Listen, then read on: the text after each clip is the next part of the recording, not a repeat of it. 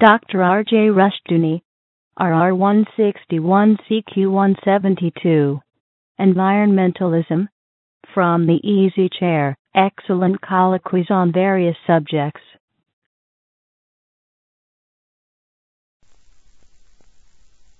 This is R.J. Rushdoony, Easy Chair number 282, January the 4th, 1993. Douglas Murray, Otto Scott, Mark Rushdoony, and I are now going to discuss environmentalism.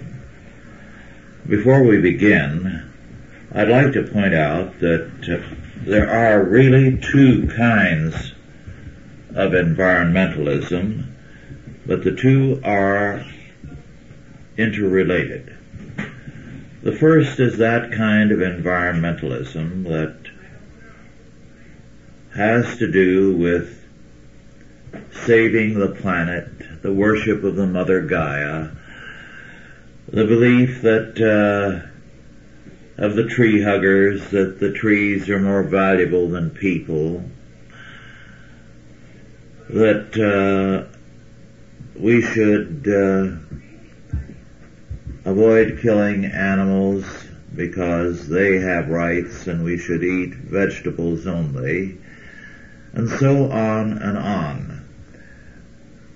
It has its religious aspect now very openly in the worship of the earth goddess Gaia.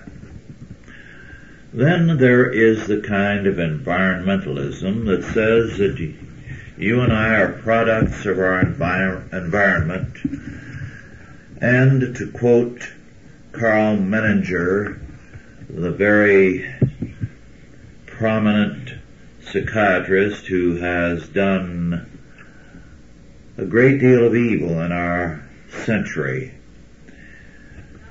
as he stated, and I quote, "I suspect that all the crimes committed by all the jailed criminals do not equal in total social damage that of the crimes committed against them," unquote. And of course, as far as he is concerned, the major criminals in this matter are parents, and especially mothers. So Menninger, a highly respected man, was particularly venomous towards everything that Christianity represents. So you have these two environmentalisms, the one, the Mother Earth, Gaia, then the other whereby people are victims of their environment.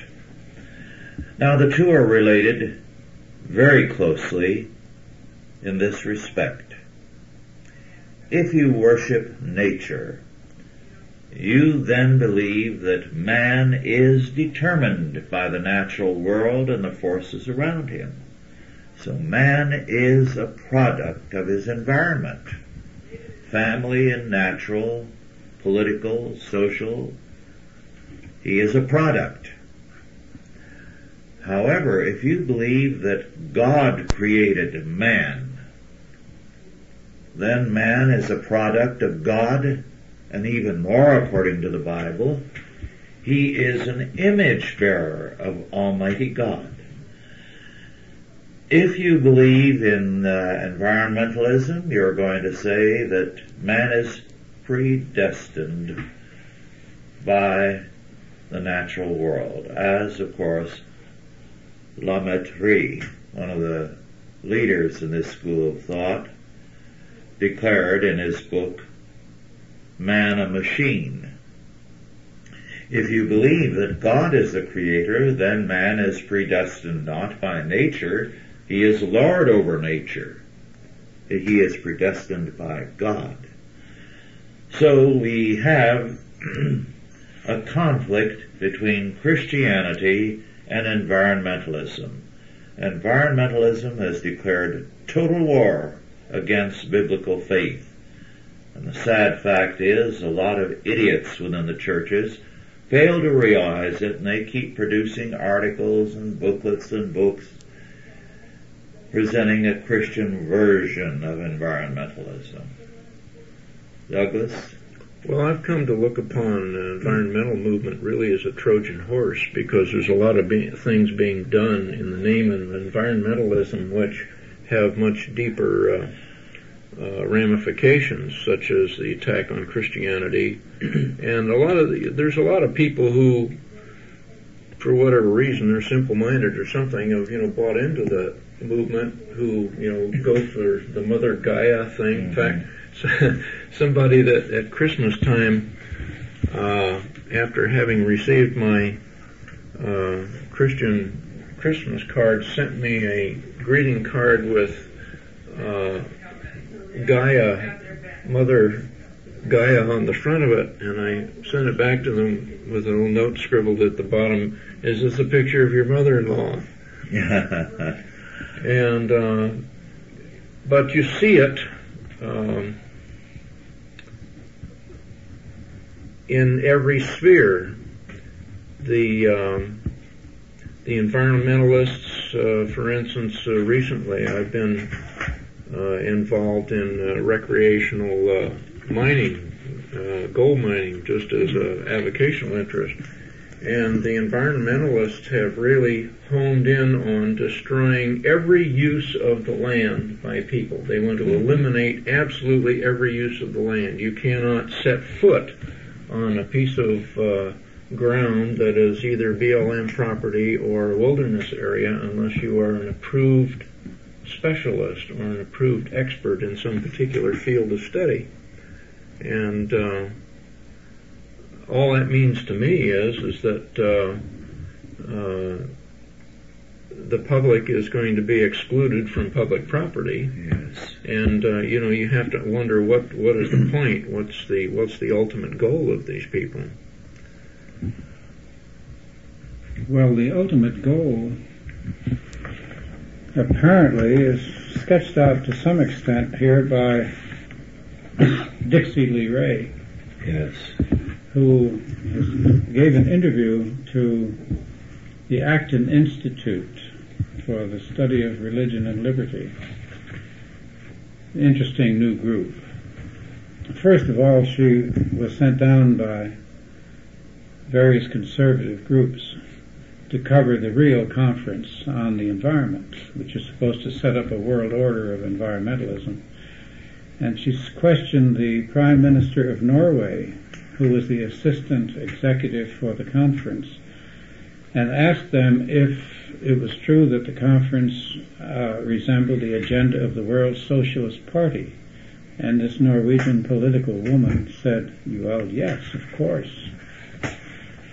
And the next point brought up in the interview is the role of property rights in the environmental debate. And there was an attack in Rio on the idea of people having property rights. The environmental movement does not believe that because you own a piece of land, you have a right to do anything with it. So in other words, the whole concept of ownership is not recognized by the real environmentalist. The farms are being taken away from people on the wetlands issue. I mean, if there's a couple of mud puddles on your land, then it's a wetland and it can be taken away without any particular due process and so forth. The junk science effect, which has created environmentalism in the popular sense.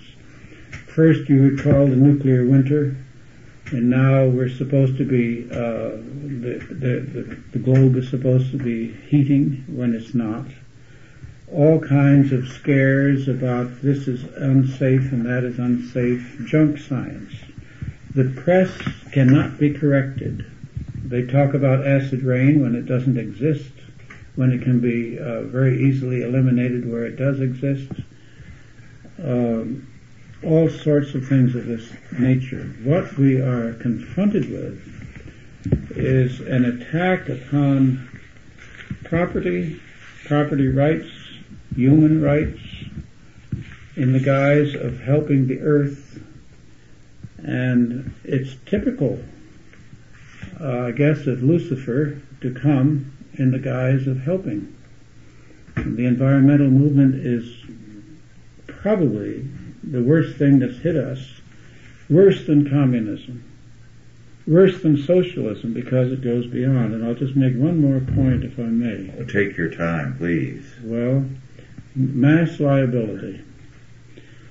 There's an article on the front page of today's Wall Street Journal. This is January the 4th, 1993. A small company, a small paint company called the Jones Blair Company, which only employs about 400 people, had to pay $205,000 to the EPA because it had dumped some of its chemicals under license at a particular deposit. It got permission to do so. It paid for the permission and had permission, and then it used this, whatever they call these places now. They don't call them dumps anymore. But after they had paid that fine, the individuals, a whole group of individuals, claimed to have been damaged by the things that were put into that particular dump. Went to court. And the government then they included this particular paint company in the people liable. The judge admitted that the paint company was, even though it had already settled with the government. So they had to hire a lawyer and go back into defense again. As the trial proceeded, several of the companies involved, every company that had ever dumped anything into this place was sued. And the companies began to diminish in number because some of them were put into bankruptcy by the cost of defending themselves. The judge then ordered this paint company to hire what he called a liaison lawyer to deal with the litigants.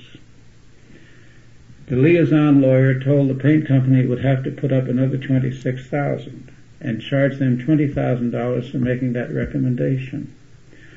Their original lawyer was so outraged by the fact that they were back into court, although they had obeyed the law, that he is now working for them gratis.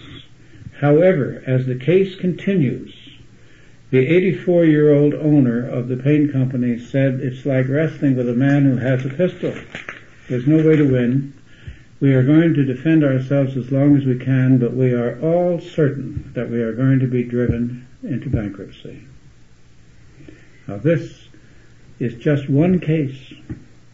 There are mass liability suits all across the country under the EPA, under the Superfund Act, which is supposed to clean up everything that every generation before us has ever done in this country. This generation is going to pay for it. Mm-hmm. Moreover, both parties are guilty, both political parties, in this respect. On top of that, the major target has been the small corporation.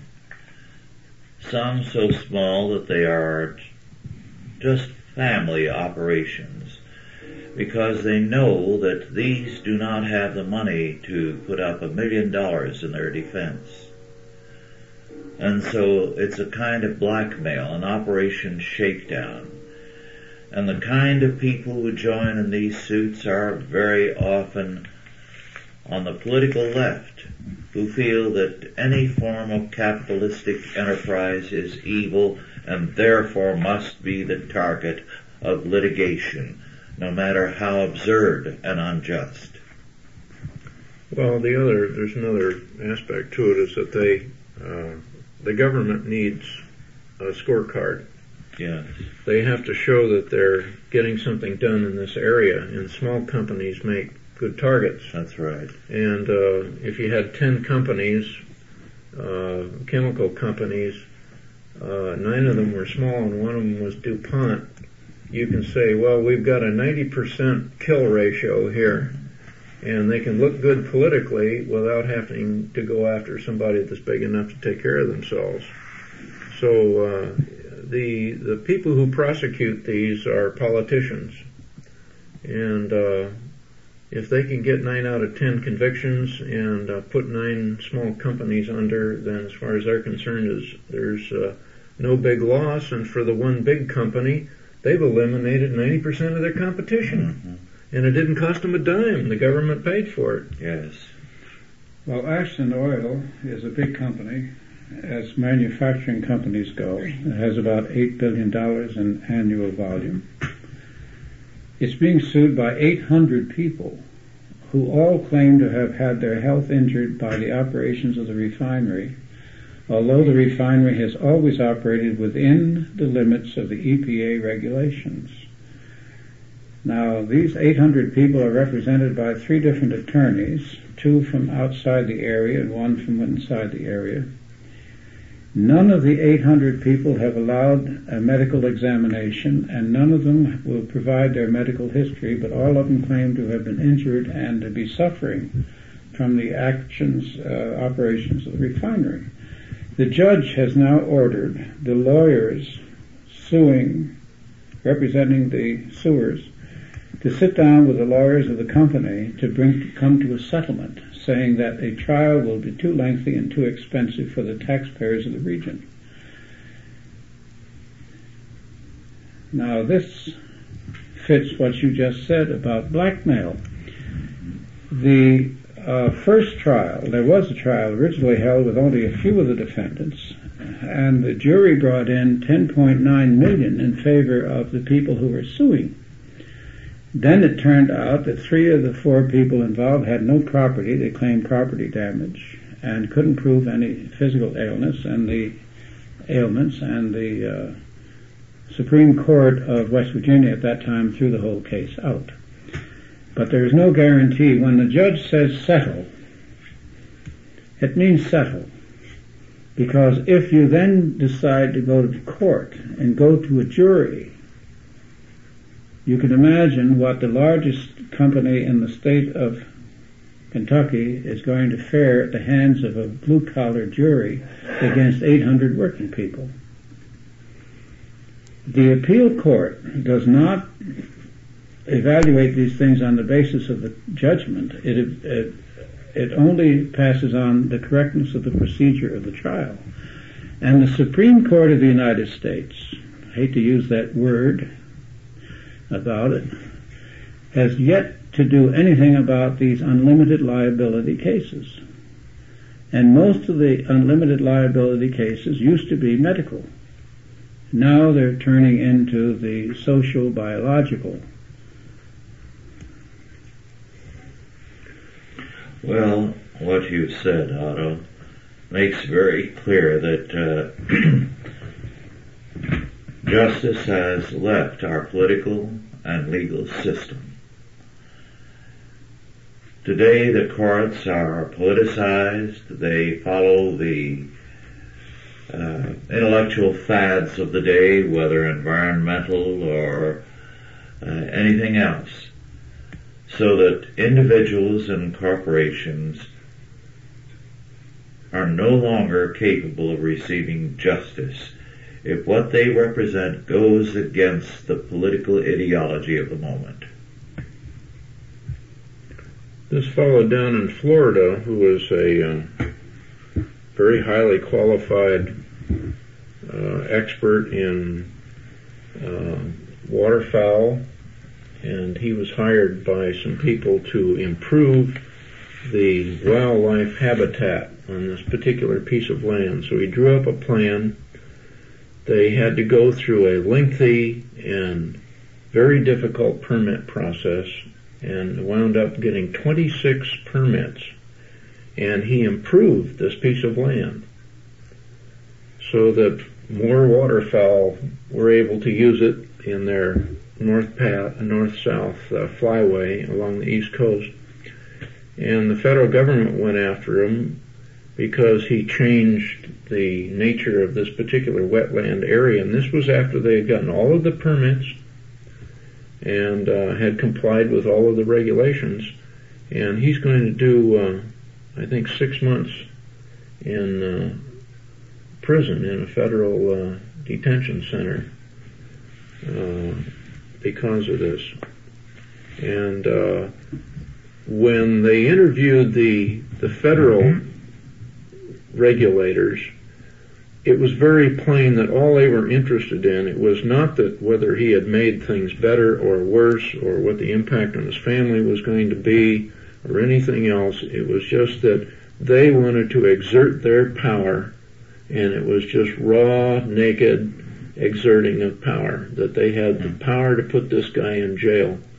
And you could see it in their eyes. But you know, this is sort of moral pornography. The basic thing about pornography is that it treats people as objects. Yes.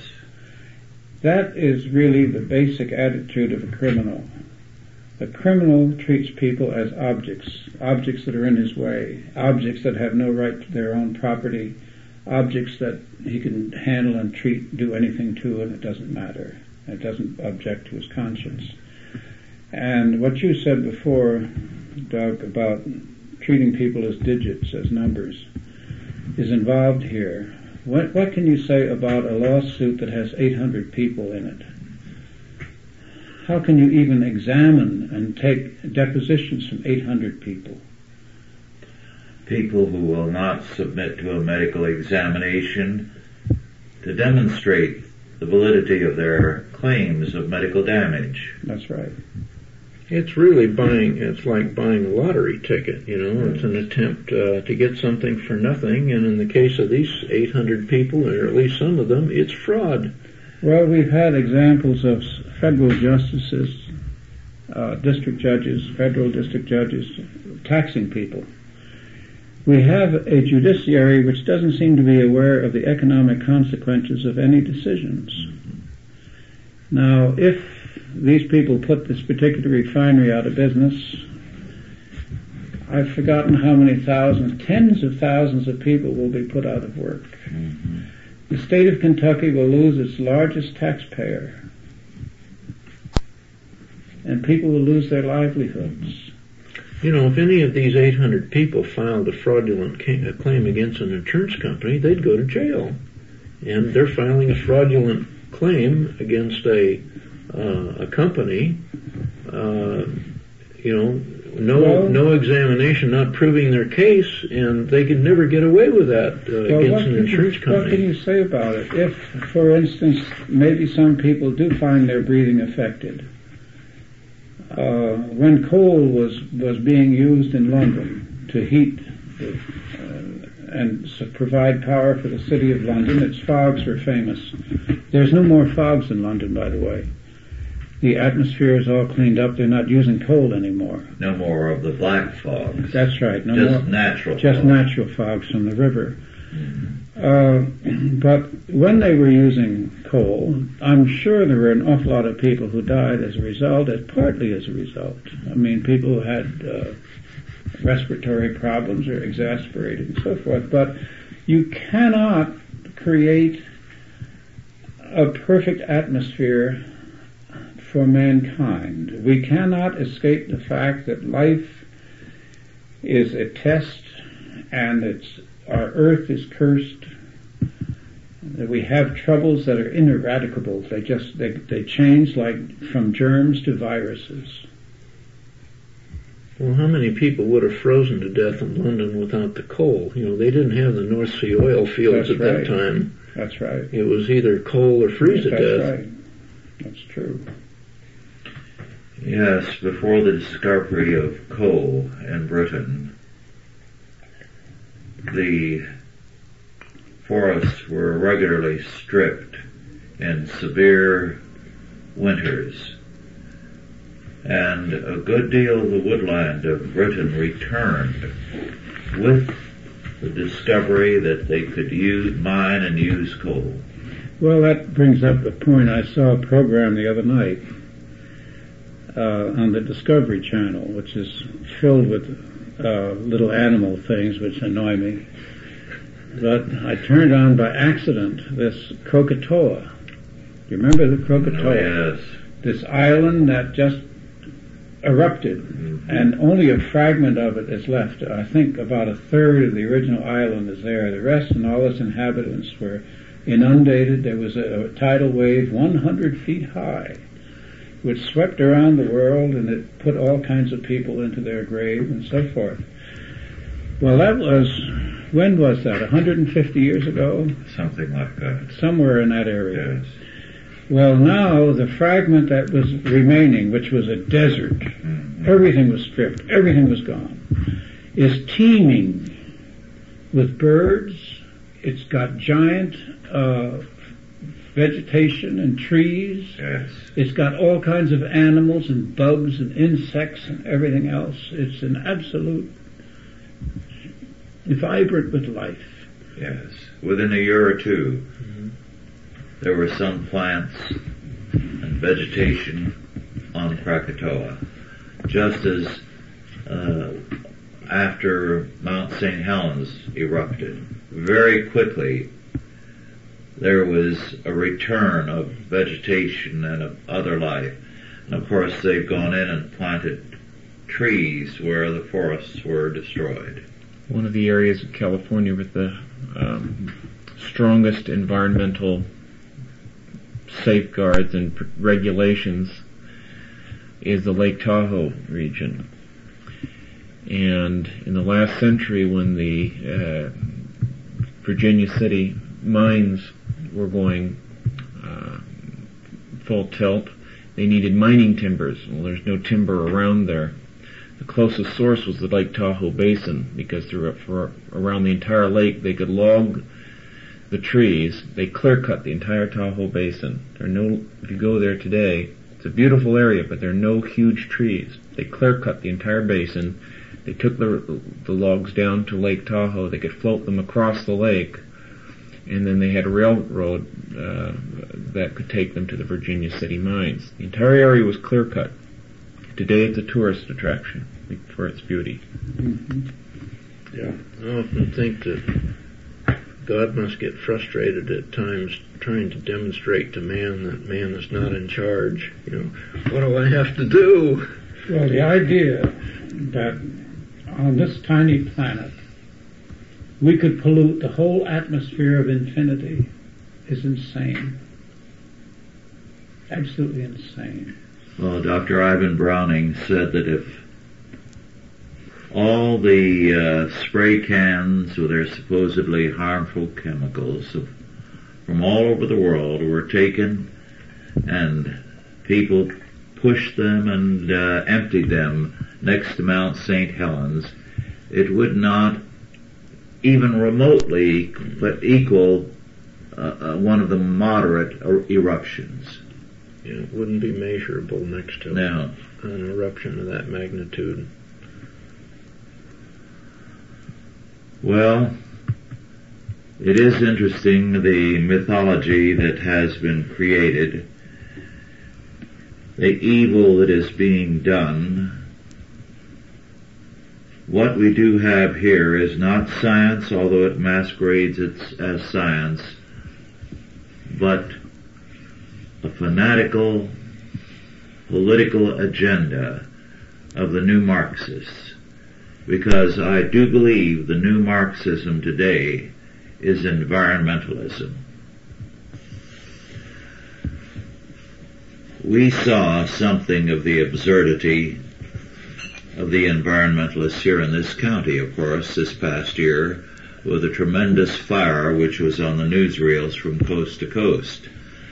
And I suppose each of you had calls, as I did, from people wanting to know if we were being burned out. Well, of course, the fire which burned between 17 and 18,000 acres of forest land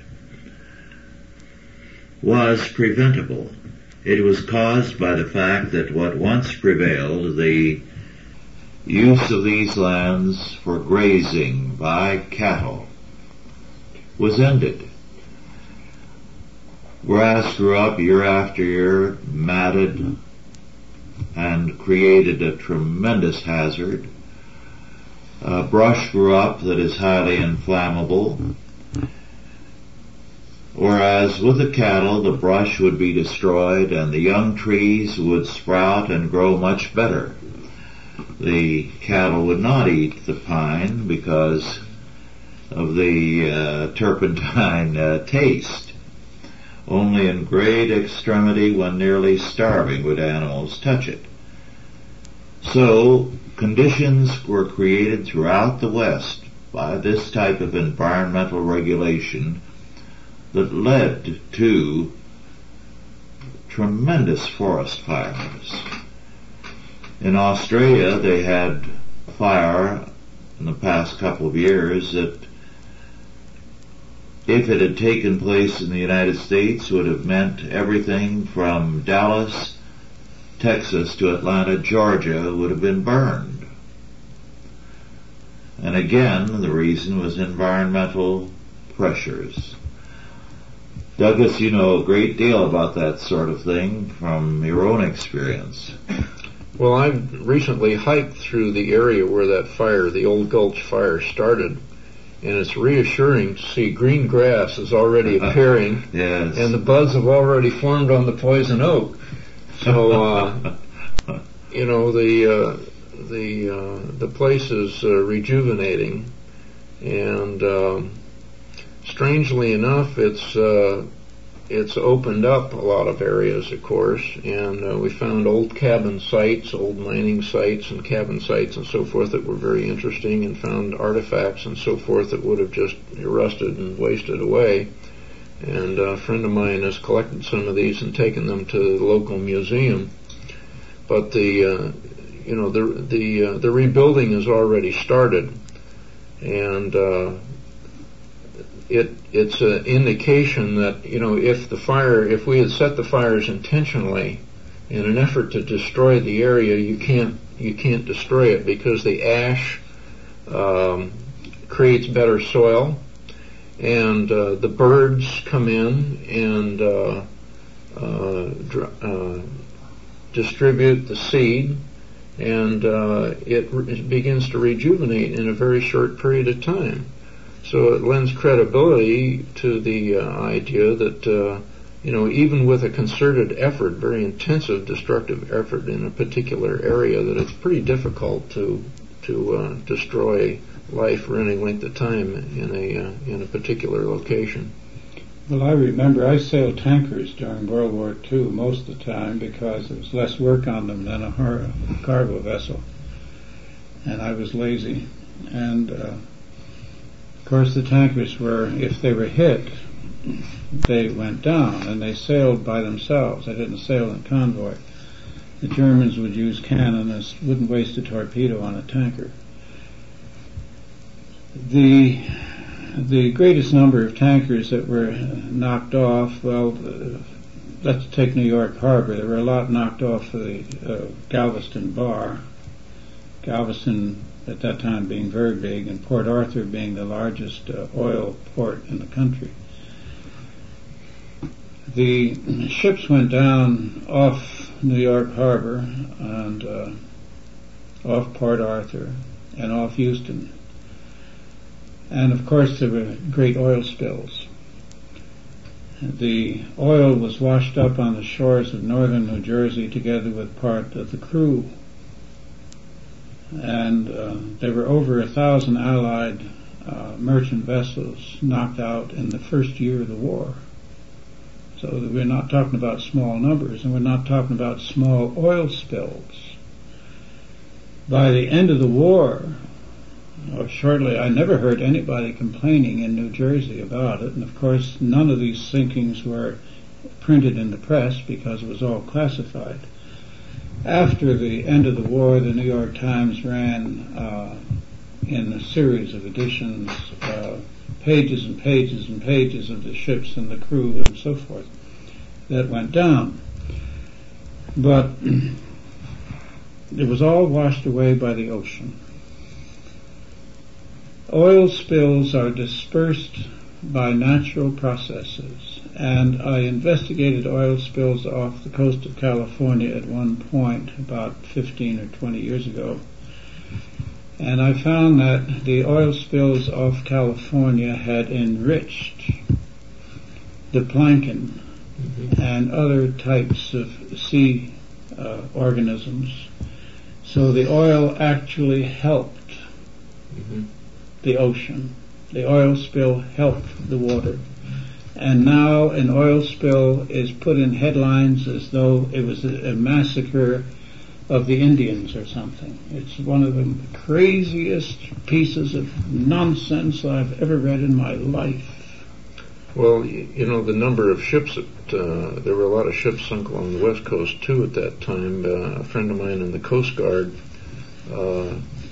told me that even prior to the declaration of war against Japan, that 50 ships a night were going down off the west coast, that there were 50 SOSs that were picked up by American military monitoring installations up and down the west coast, and they could do nothing about it. But I can remember as a kid, because I used to practically live on the beach, surf fishing and so forth, and the oil would come in, and within a day or two it would wash out to sea. Later I got interested in doing a lot of skin diving, and I was amazed to find coral growing down in Monterey Bay, which is only 100 miles south of San Francisco. I mean, here's a very delicate tropical growth, that far north. Water's not even warm. So it has a cleansing action. These things break up, they oxidize, they change into other forms. Alaska had a big fish run right after the biggest they've ever had. Biggest ever had. In other words, God takes care of this. Yeah. Yes. God takes care of the whole scheme of existence. Well, the environmentalists can't stand that because they're not in charge. They don't believe it. It really... They've undertaken the work of God. Yeah. Yes, exactly. They have replaced God. They think that modern science has replaced God. It frustrates them terribly to see that go on. They want the state and the scientists combined to do God's work. Well, if you call But they don't understand God's work. No. That's the problem. They wouldn't know it if they saw it. Well, remember what Dawson said. You can always tell it by the fact it's so different from the way we would do it. That's right, Yeah, very good.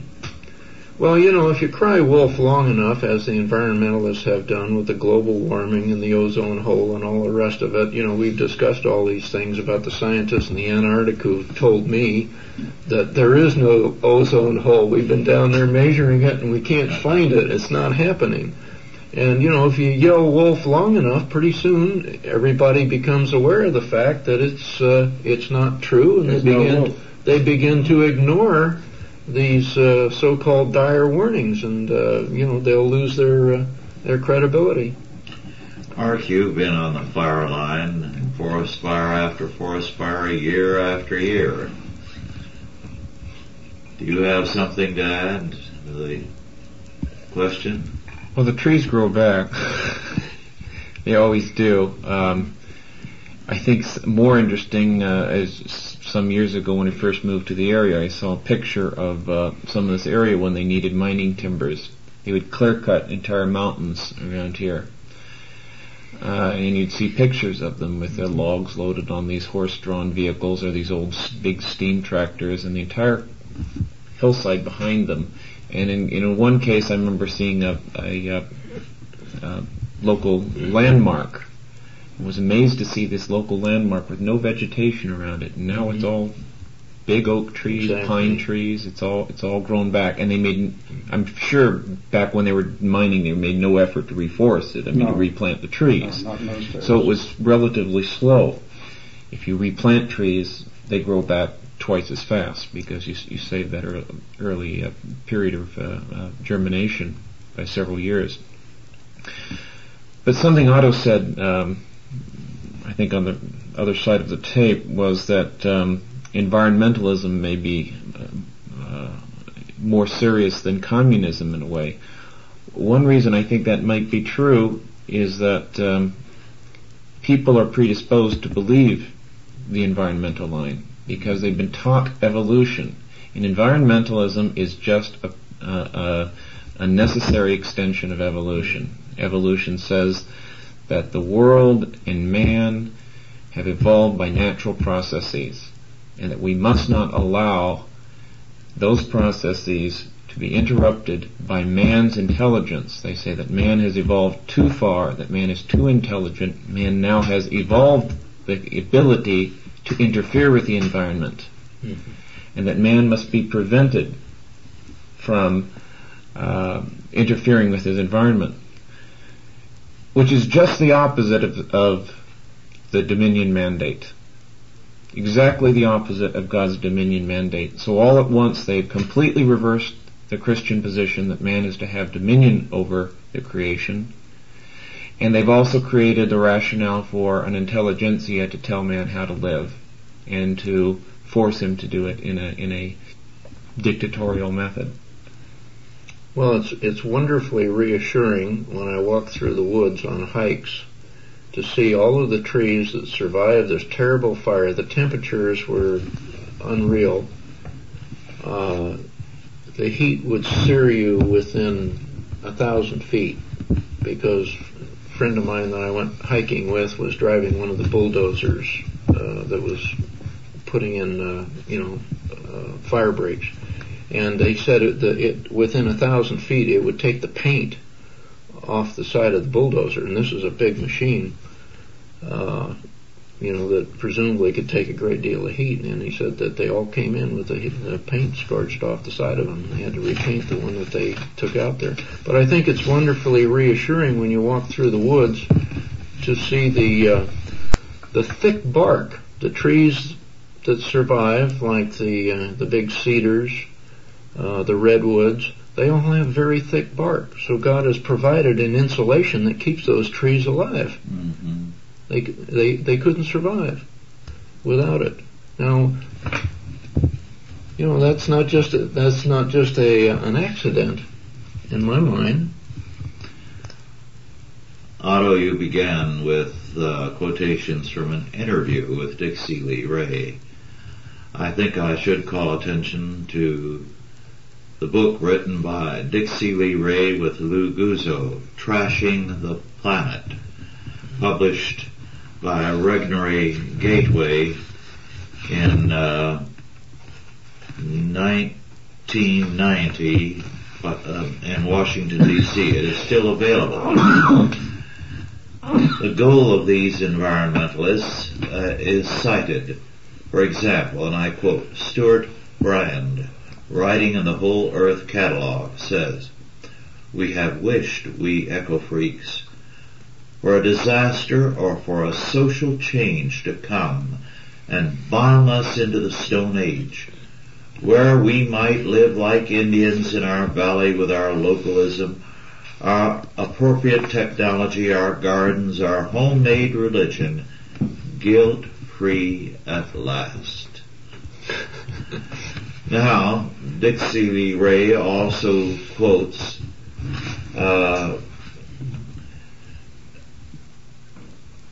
Kenneth Boulding, originator of the spaceship Earth concept.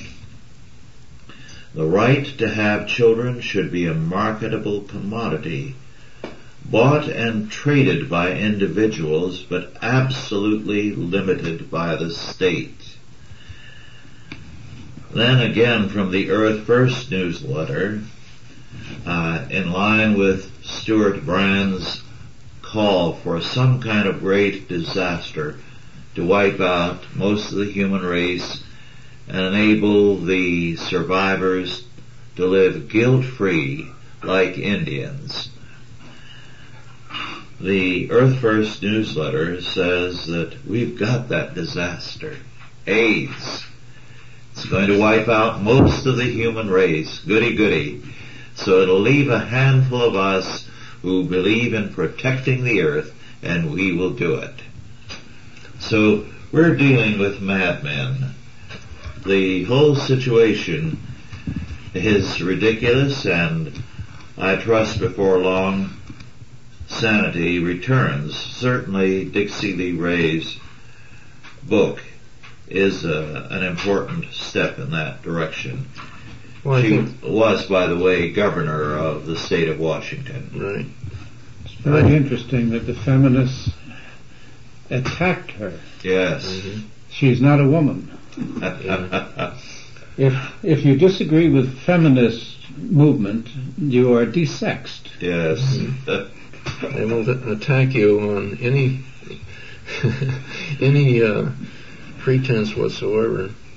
Well, if you look at what are those two New York feminists? Gloria Allred. Bella Abzug. Bella Abzug. And Bella one or Abzug two others. is a paleo-feminist. Yeah. Well, you topped me on, so I won't say what I had in mind. Well, I think that the people are already beginning to disbelieve the environmentalists because take a look at this last election. Virtually every environmental driven initiative was defeated. Yes. All over the country. Except Gore. Yeah. Well, I heard recently that a poll was taken of the people in Colorado regarding the anti-faggot amendment that they voted for. And the press, the media wanted to find that many Coloradans didn't agree with it. To their horror, they discovered that over 90% not only agree with it, but embrace it. And as far as the boycott is concerned, they say that it's all to Colorado's good to keep people like that, sympathizers of that sort, out of the state. Sure. Well, I think that's a step in the right direction, yes. and I think it's an arrow toward the way. That's the first time that the people are beginning to react. Well, it appears that immediately after that election, 16 states began working towards a similar initiative, and the number now may be over 20. Isn't that interesting? So that it encouraged a great many people. You hear very little of that fact, and a great deal of the various film stars who are anti-Colorado now. I wonder if it's helped their career as much as they think. Well, they'll jump on any bandwagon. I don't think it's going to hurt Colorado at all. No, it's not going to hurt Colorado. No. It purified the state. Yeah. Well, it's driven up property prices, and native Coloradans find it very difficult to buy a home. First-time home buyers are virtually excluded from the market there because the Hollywood crowd has driven the prices beyond their reach, and most of them cannot afford to live in the town that they work in. Like Vail, Colorado, they have to drive maybe 100 miles. They work in jobs, in restaurants and that sort of thing, and they have to drive very long distances. They can't afford to live there. I was in Aspen, Colorado, 5 or 6 years ago during the season on an interview, and it's like a movie set. The whole town. Really, it's like a movie set. It has fancy restaurants and discos and very expensively costumed people. I wouldn't say dressed. Costumed is the only term for it. I felt like saying, when does the play begin? Well, they're very fickle. When they get tired of it, they'll drop it and they'll move on. It's a traveling road show.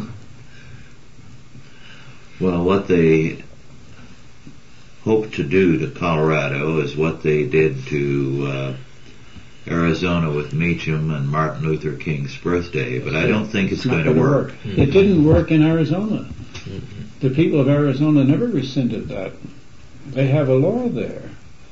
The holiday, it seems, was on a certain day, which Martin Luther King's holiday fell on that occasion.